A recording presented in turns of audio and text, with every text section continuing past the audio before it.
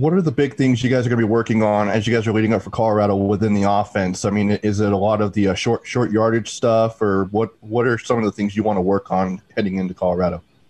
Yeah, you always want to address the deficiencies that you had in the prior game and things you're not doing well, and so that'll be a point of emphasis.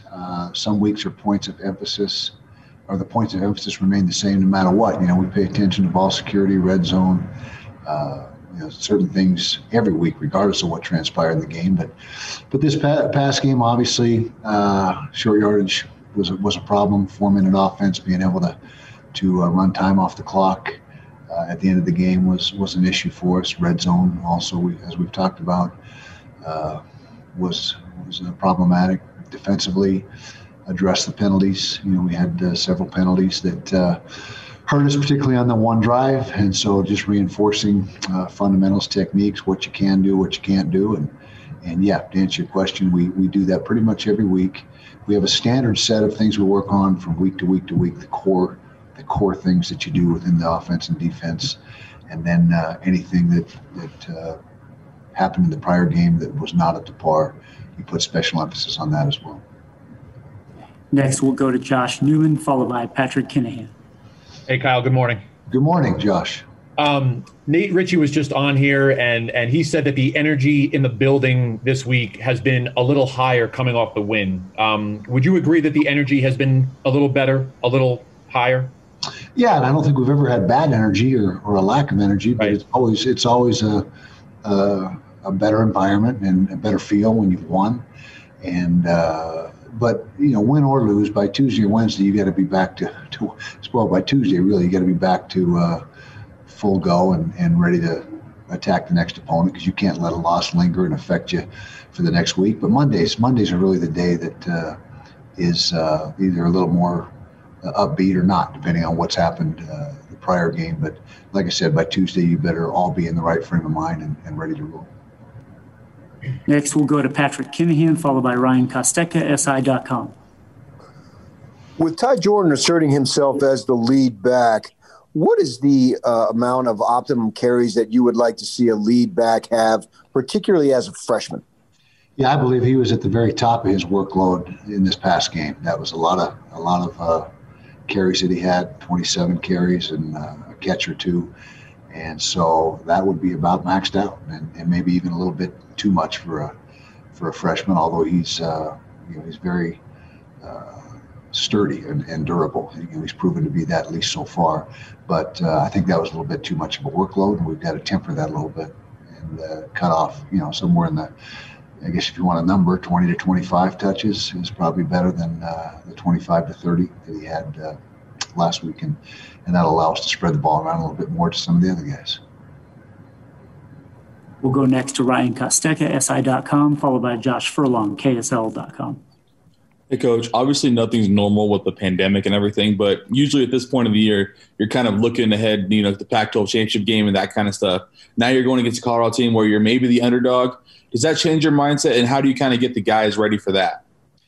Well, it has been a strange year, and nothing is normal this year, which has been a challenge for everyone in the country. And so we're just taking them one at a time, just like we do every year. We never get ahead of ourselves and look past any opponent. Colorado's a good football team. They're 4-0. They're 4-0 for a reason. It's just not happenstance, and they've played good football, and they got lots of good things going for them. So that's our entire focus. We don't even know who we play after that. Literally, we can't look past Colorado because we don't know what the next opponent or who the next opponent's going to be. And so all our attention, efforts, and energy is on the Buffaloes, and that is the sense of urgency is increased each week, which we do this week. So everything's happening at an accelerated pace, and our guys are doing a great job so far. Yesterday we got back on the field and had an outstanding practice, and that's not always the easiest thing to do 2 days after a game, because that's not typical. Typically 2 days after a game, you're in the film room and in the weight room, and then you're not back on the field till Tuesday. So they did a great job of handling that yesterday. We'll go to Josh Furlong, followed by Trevor Allen. Obviously, you want to win every single game, and this year's no different. But now that you're halfway through this crazy schedule of the ups and downs with COVID and everything, does this season feel any different in terms of being able to look at it as, maybe a preparation for 2021, or is this just like really nice game reps that give you that opportunity to be better next year? How do you view it now that you're a little more than halfway through it now? Yeah, I'd say all the above. It's been great to be able to get on the field. There was a period of time we didn't know if we were going to have a season, and to be able to get games in and play and get reps for our new guys has been invaluable. And I don't know if we look at it completely as like just a prep and a prelude into next year, because obviously it has value, and you're playing to try to get into the conference championship and a bowl game, although those seem to be evaporating every day. But the bowl games, that is, I guess we lost another one yesterday, but it is different. But just to say that it's like a spring ball with a scrimmage against another team every week, getting ready for next year, that's not the case. But it certainly is a different feel and a different, just a whole different environment and set of circumstances than has ever before happened. It's all uncharted territory. Next up, Trevor Allen, followed by Josh Newman. Talking about the Buffs, their back had 301 yards in their game last week, and then their quarterback is a former safety, also played quarterback, so he's able to take some hits a little bit more and can run. How do you kind of prep for a quarterback like that, and also who also has a back who can get loose? Yeah, they got a lot going for them.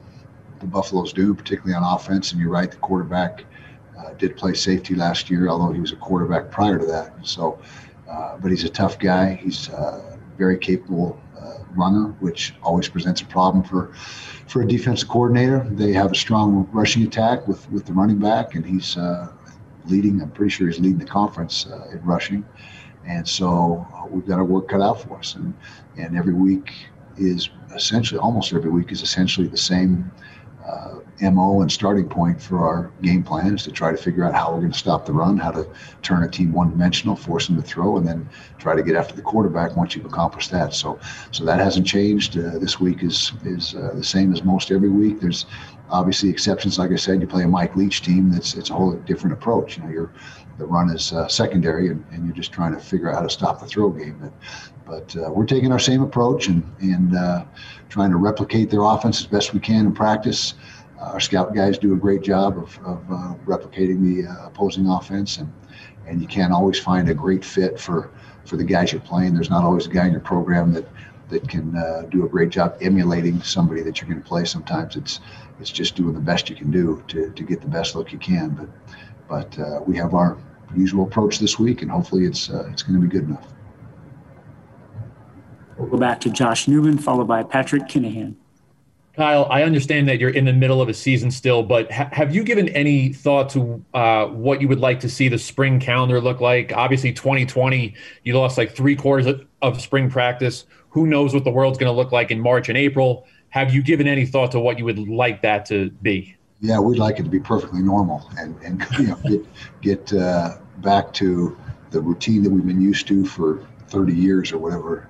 And we know it's not going to be completely normal, at least at first, because recruiting, and that's already been determined that there won't be any off-campus or on-campus recruiting going on until I think April 15th was the date. And so that's going to be different. The coaches, as soon as the season's over, typically we're packing our bags and hitting the road and going around the country recruiting these kids and making visits.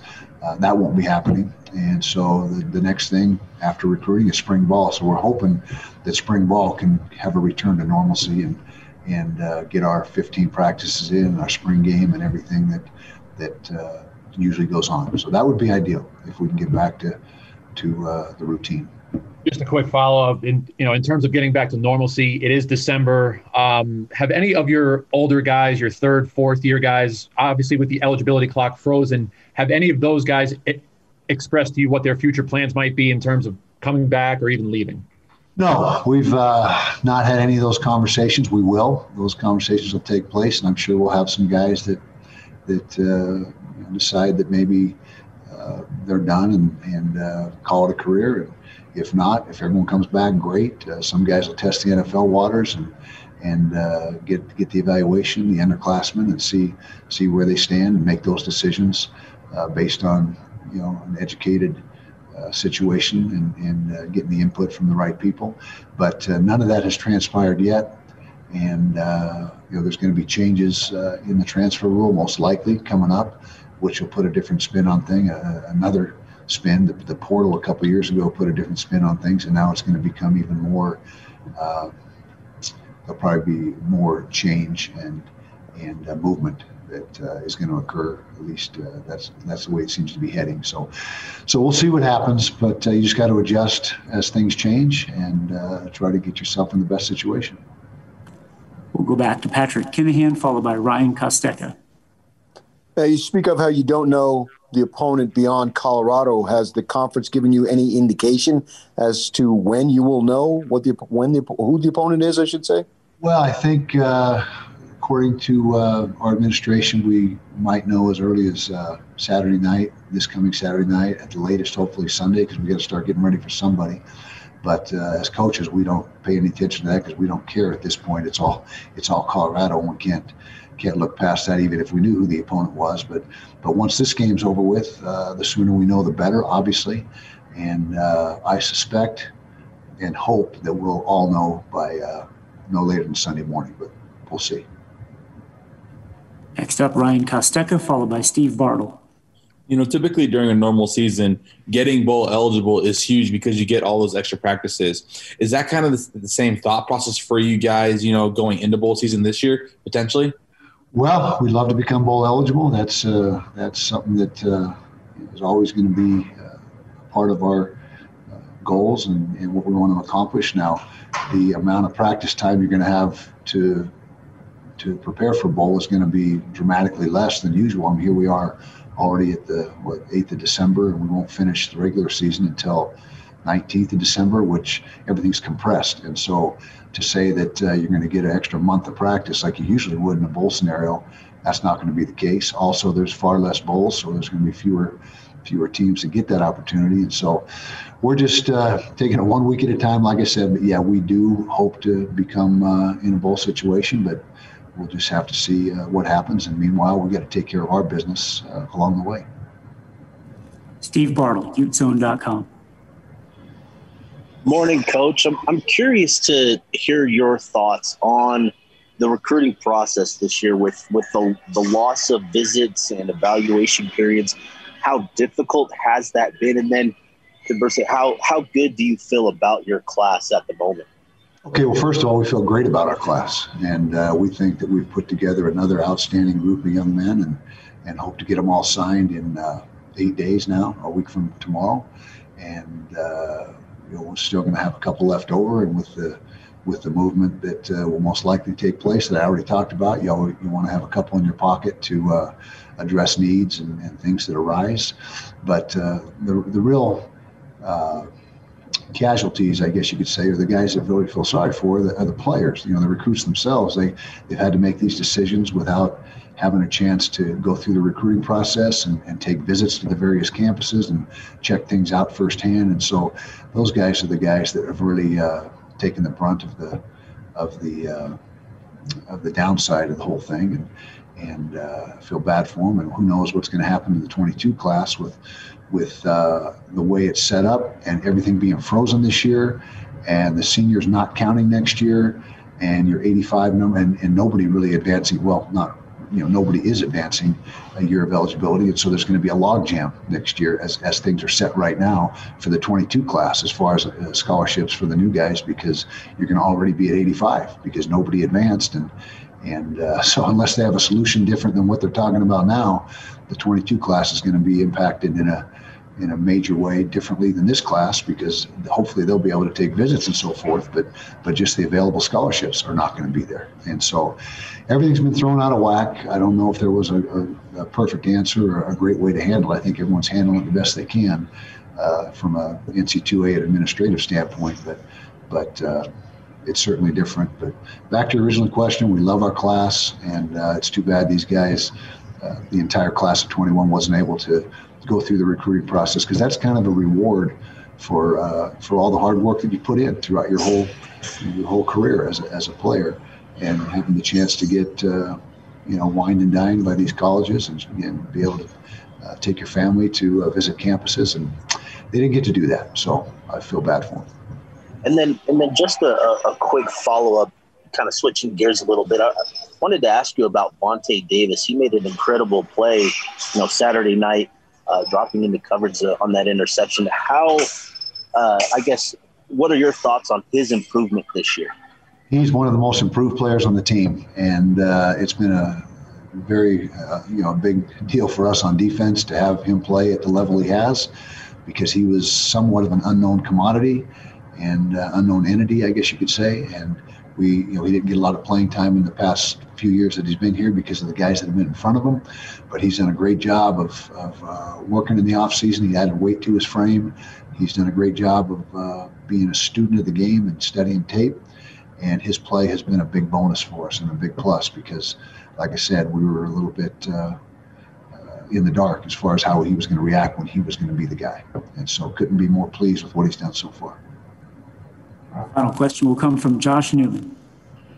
Just back to the mystery opponent on the 19th. You guys probably would have hosted Washington if there wasn't, a TV issue with the holiday. Has there been any indication that this game on the 19th, you would get that home game?